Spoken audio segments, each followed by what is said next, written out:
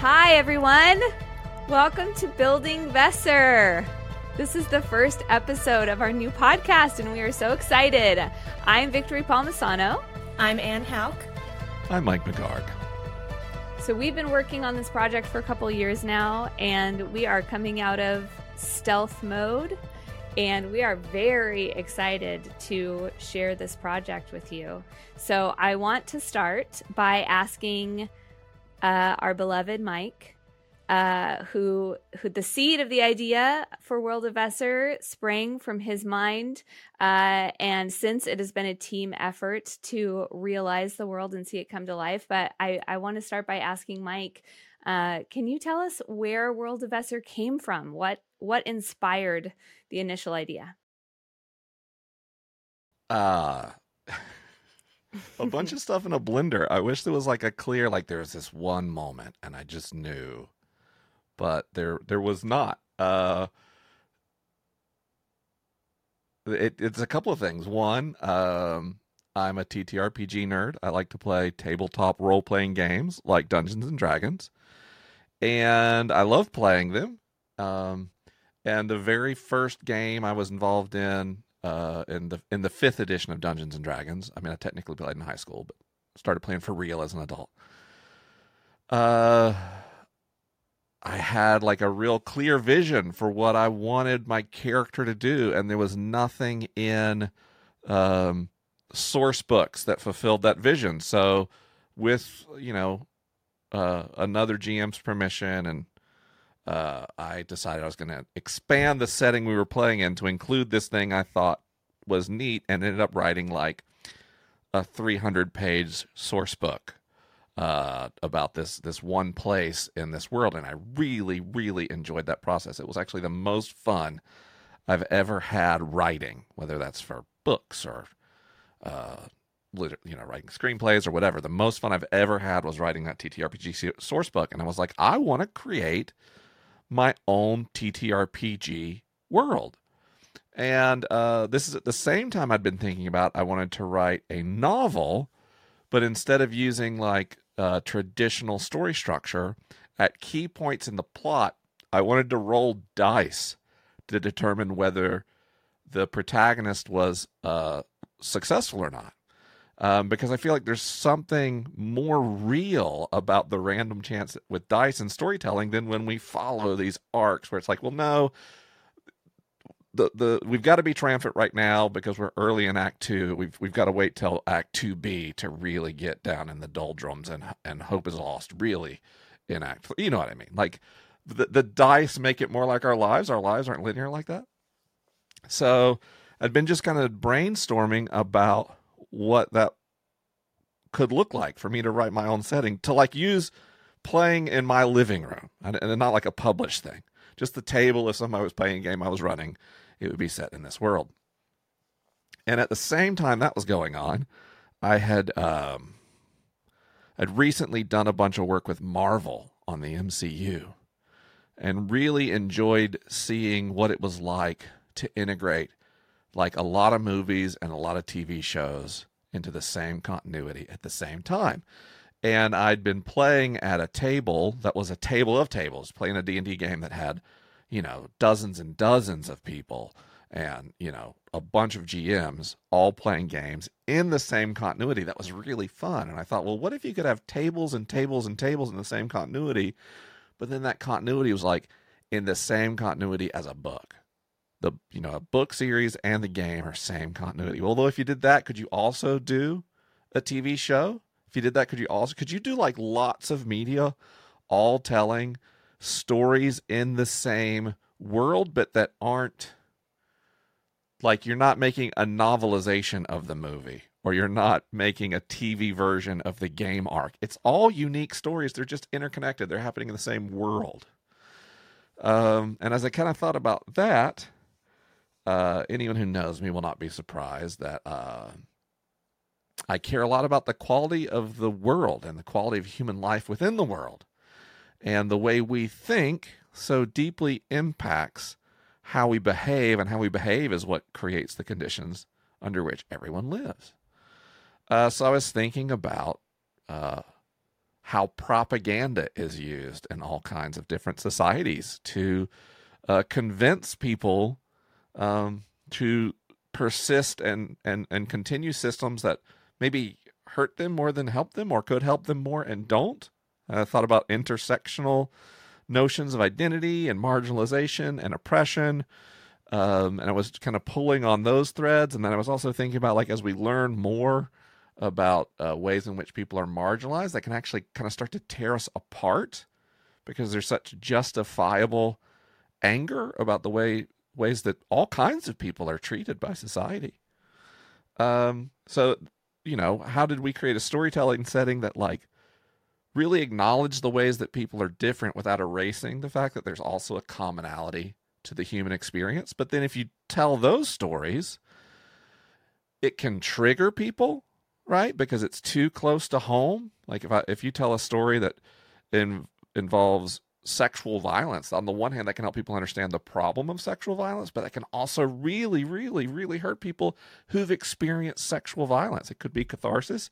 It could deepen their trauma. So I was like, well, we need a parable.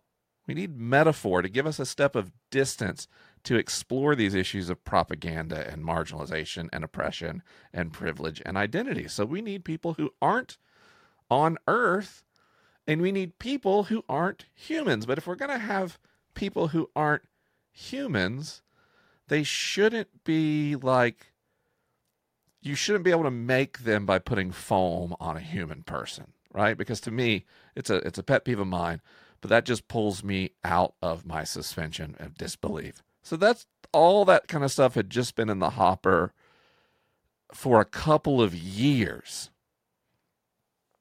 And I was making myself coffee one morning, and I had this image of a young child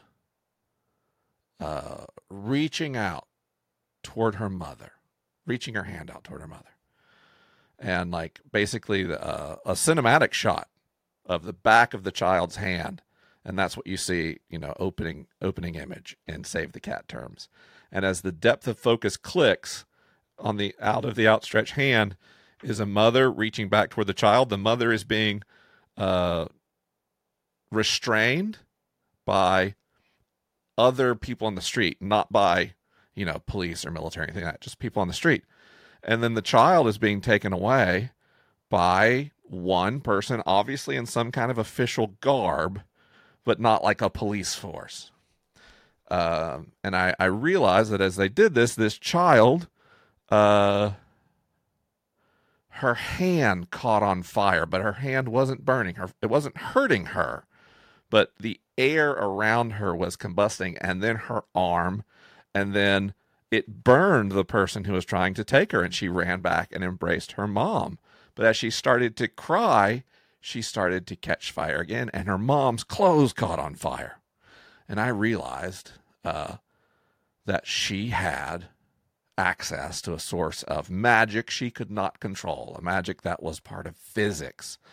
That through mechanisms she and no one in the world understood, energy could be brought into reality from somewhere else through a particular kind of person, an emergent person, someone from whom power emerges. And from there, I started to figure out, well, what does this world look like? What does it mean for there to be people who are kind of born magical, but they don't know it? At some point, they start to experience what we now call imminent ability. That could happen when they're very young. It could happen when they're very old. It could happen somewhere in between. And what would that mean if suddenly you had a power that you couldn't really control? How would society respond to that? What social structures would form around it? And oh, by the way, it wouldn't just be people. All forms of life would have imminent potential. They would maybe become magical. And so how would that affect ecosystems? And how would that affect a natural selection and evolution? And how would that affect, well, if this is physics, how would it affect plate tectonics? How would it affect star formation? How would it affect the Big Bang? So, that's kind of where it all started, and then trying to pull that ball of yarn apart until it made a cohesive world. World of Vesser. That's what we've been working on. Is that what? I feel like I kind of rambled there. No, this was the question that I asked you, and I very distinctly remember the very first day that you pitched me the idea, and you shared. I'm looking at that document right now. Yeah, and I'm a real character-driven story type of gal, and so I was like tracking with you with everything, and then you shared the story about the little girl and her mom, and I was like sucked in, as I just was once again, as if I'd never heard it before. It gives me chills. But yeah, that's a wonderful explanation. Thank you for sharing that. I would love to ask this question to both you and Anne, actually. As a team, like I said, we've spent over the last year really working on your idea and fleshing it out and actually making every element of the world real. So I'd love to just hear from both of you. Maybe Anne, we can start with you, because you came into this project and you got the pitch, and you are the person that created visuals for the ideas that were in Mike's head. And we also have another person in our world building team that's not here today, Alex. So we might reference Alex as well in this conversation, who is our game designer and architect. But yeah, I would just invite you, Anne, to share a little bit about your experience, and Mike, pop in if you feel like you want to add a little color. Yeah, so coming into this project was something very different than a lot of the things I'd worked on before. And I remember when we were first talking about maybe working together on this, the night after we had our call, I was like staying up thinking of ideas, because it just kept like spinning and spinning and spinning in my head of like everything we talked about, and the details about the world, and just the fact that, like, Victory, you were so honed in on like the character driven focus and all of that, and Mike's over here with like the astrophysics of the world. Like it's just a really, really cool combination. And I think, I mean, coming onto the team has been the exact same way, and something that has been so cool, and Mike, jump in here too if you would like to as well, is there's been a little bit of a process of like, we'll talk in the world building team about our ideas and what things look like, and I'll go and I'll work on drawings and stuff, and we'll almost start learning things accidentally about the world as we make stuff and have conversations out of that. So it's been really cool to work on a project where it feels like the world's almost there and we're just uncovering it, and kind of exploring, what does Vesser look like? Little things like, what do door handles in Vesser look like? Mm-hmm. Because it's got doors themselves. Yeah, are there doors? There's so much physiological variation among the species of the Vahashath, the people of Hesh, that we can't use any base architectural assumptions from Earth. Yeah, I mean, that was actually a conversation I think we had the first call, and that was something that stuck with me, is like, what do door handles look like? Like silly little details that once you start thinking of a civilization that completely sprung up differently than our own, how much changes. Mm-hmm. And I think that's been something very interesting, exploring, with a society that's made up of 3 different species, how does that affect clothing, architecture, even just how they interact? Because there's this medley of different cultures that are coming together, kind of like we have on Earth, but in a very different manner, because it is 3 entirely different species. It's a fun, the world of Vesser, it's fine, it's cool, whatever. What I get really excited about is the methodology by which we build the world of Vesser. Like, how do we create an environment that really lets everyone working on it thrive, which is just the right thing to do. And also, when people are thriving and empowered in their job role, they do really good work. I feel like those things are created or are related. And it's been really interesting because on our world building team, both Anne and Alex have a street view. Mm-hmm. They tend to think about the world primarily as standing within it and what do their eyes see, which is a great compliment to Victory. You're extremely, character focused form of writing and creating. Whereas I tend to I start with how is the standard model of physics different in this world? Is there quantum mini worlds? Is there not? Are we going to assume one variation of string theory or superstring theory or M theory is the dominant physics? Would the standard model work as an abbreviate, an impartial theory of everything? Okay, what additional particles are there in the standard model or in the string model? By the way, I'm not going to tell you what the physics are in this world because it'd be a huge spoiler. I think I'm the only person that knows that in the whole company. But I tend to think that macro cosmological, and then, okay, well, now I've got physics. How did we get planets? How often do planets form? How common are stars? Is light speed the same? Is all these questions have to be answered, and then so forth and so forth. And so because of that approach, me starting on the world before anyone else joined us, I was working on plate tectonics, continents, and the migration of people groups across the continent in geological time, and then created a 3,000 world language called Runja. By the way, Vesser is Runja for the good nest. That's the name of their planet. If you understood about the Runja people, then you would know why they tend to think of things as nests. But I had this full language before I'd ever thought, hey, what does a door look like? If someone's going to walk through a door, I was like, well, gosh, I never thought about doors. I thought about the transit network for goods and services between cities, but never a door.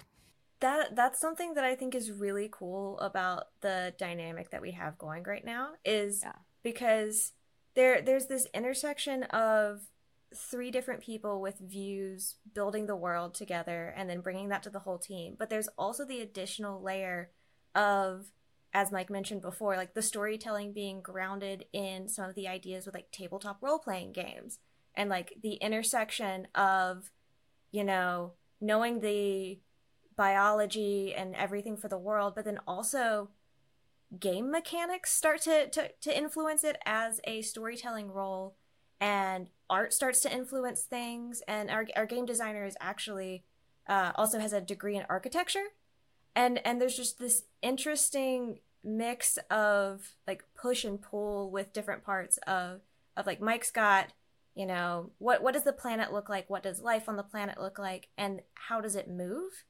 And then you sprinkle in game mechanics too, and that kind of starts to form an outline that you can build up from. Mm-hmm. Yeah, that actually is a perfect segue to my question, which is, Mike, maybe you can talk a little bit about how our approach, from a storytelling perspective, people might be thinking well, what does plate tectonics have to do with playing a game? Why should I care about climate maps? What does this have to do if I'm reading a book that's connected to the game? I would love for you to talk a little bit about why this approach ends up enhancing the storytelling capabilities across all forms of media. Yeah, so kind of strangely, I got my start. I started in the tech industry, did that for a while, about 10 years. Then I did the ad business for about 10 years. Then I decided I was going to be an author podcaster for not quite 10 years. I'm old. And so I don't have any background or pedigree in film and television. And then because of my science expertise and science communication, I started getting pulled into film and television franchises to kind of figure out how the science worked. And then in a lot of stories, the science was so foundational to like plot and character development that I was invited to speak into those things as well. And in that process, I had a set of assumptions about how information might be managed in large-scale productions. And those assumptions were very, very wrong. There are things called story Bibles or world Bibles, which are almost stream of consciousness, not terribly well organized mind dumps from maybe a writer, maybe a producer, maybe an intern. I've kind of collated this material. It is not indexed. It is not searchable. It does not have any metadata, or at least poorly formed metadata that references when things happen in what IP across properties. Like what scene did this happen, you know? And so I noticed in a lot of major franchises, and I'm talking multiple, basically almost everyone I've ever worked with, like when they got stumped about a thing, they would go look at fandom.com and see what fans said happened to figure out what happened in their own IP. And I was like blown away how much lower the quality of information resources was to support writers in film and television when compared to the materials that support game masters in tabletop role-playing gaming. I was like, if you gave a writer a TTRPG source book about the world and the characters in the world, it would be easier for them to write. Because I don't blame anyone, by the way. This is all inertia. But when writers have a story beat they're trying to do, I need Captain Galactica to do something amazing right now for this moment of character development. And so and then there's this, I've had to create this great antagonist who's here to destroy the cosmos. So because Captain Galactica is finally facing his feelings of abandonment, I need him to just shoot beams of light brighter than the sun and burn the skin off of, the mega antagonist.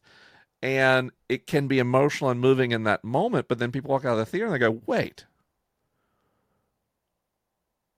why didn't he do that earlier? Or we come back for a sequel and Captain Galactica's back, but now he can't start out that powerful, so he's got to get like humbled, and the audience it ruins people's suspension of disbelief because people are more sophisticated, have access to more information. We lose the ability to follow the story because we understand, why could Captain Galactica do that one time, but never again? There's no story justification for that moment. It's just what the writer needed to tell a story. And so the approach here is to blend basically digital asset management, like in the IT sense with metadata, with TTRPG style sourcebook documentation to gather easily accessible information about everything in the world. So if Captain Galactica was in our world, Captain Galactica would have a stat block, meaning there'd be a set of mechanics that describe how you play Captain Galactica in a game. But then on that same block, we're gathering the things writers need to know, like psychological things, backstory things, and the scope of their abilities. And if you need a cool one-time thing, here are the story justifications to do that. And more importantly, here's the potential cost to Captain Galactica for even, I've made that name up. Hopefully it's not a thing that exists. The cost for him trying that, right? Because there needs to be a cost. There needs to be some risk. It can't just be like, well, I started glowing and now I won the fight easily, because audiences hate that. So that's kind of the approach, is bringing in, there's some really good things to learn from traditional screenwriting and novel writing about how to catalog information. There's arguably some better things from TTRPG spaces, and then there's some amazing things from information architecture and information cataloging and metadata that can make it really easy to look at a character and see what has this character done in every piece of media we've ever released. And what excites me also, what has happened with this character when the audience has encountered them in a TTRPG setting. Mm-hmm. So that, you know, Captain Galactica's interaction with, you know, the lunar fisherman, but then also, you know, Jane from Idaho when she was playing her character in the game. One thing, and I feel like this is going to be a role reversal here because you went character, and I'm about to take the world side here. One thing I think that is cool and very important about setting up the foundations of the world itself, like how emanation affects, you know, things on a cellular level and how weather works and stuff like that, is because it makes it so much easier. And we've already experienced this a little bit as we sort of flesh out the world, but it makes it so much easier to continue new stories. Mm-hmm. It's kind of like a video game, you know, when you start out and you've got like a little bit of the map and the rest is like fog. Mm-hmm. And you don't know how to fill that in. And it's difficult if that's completely a blank to fill it in a way that's cohesive and makes sense and create storylines that can kind of continue in harmony with each other.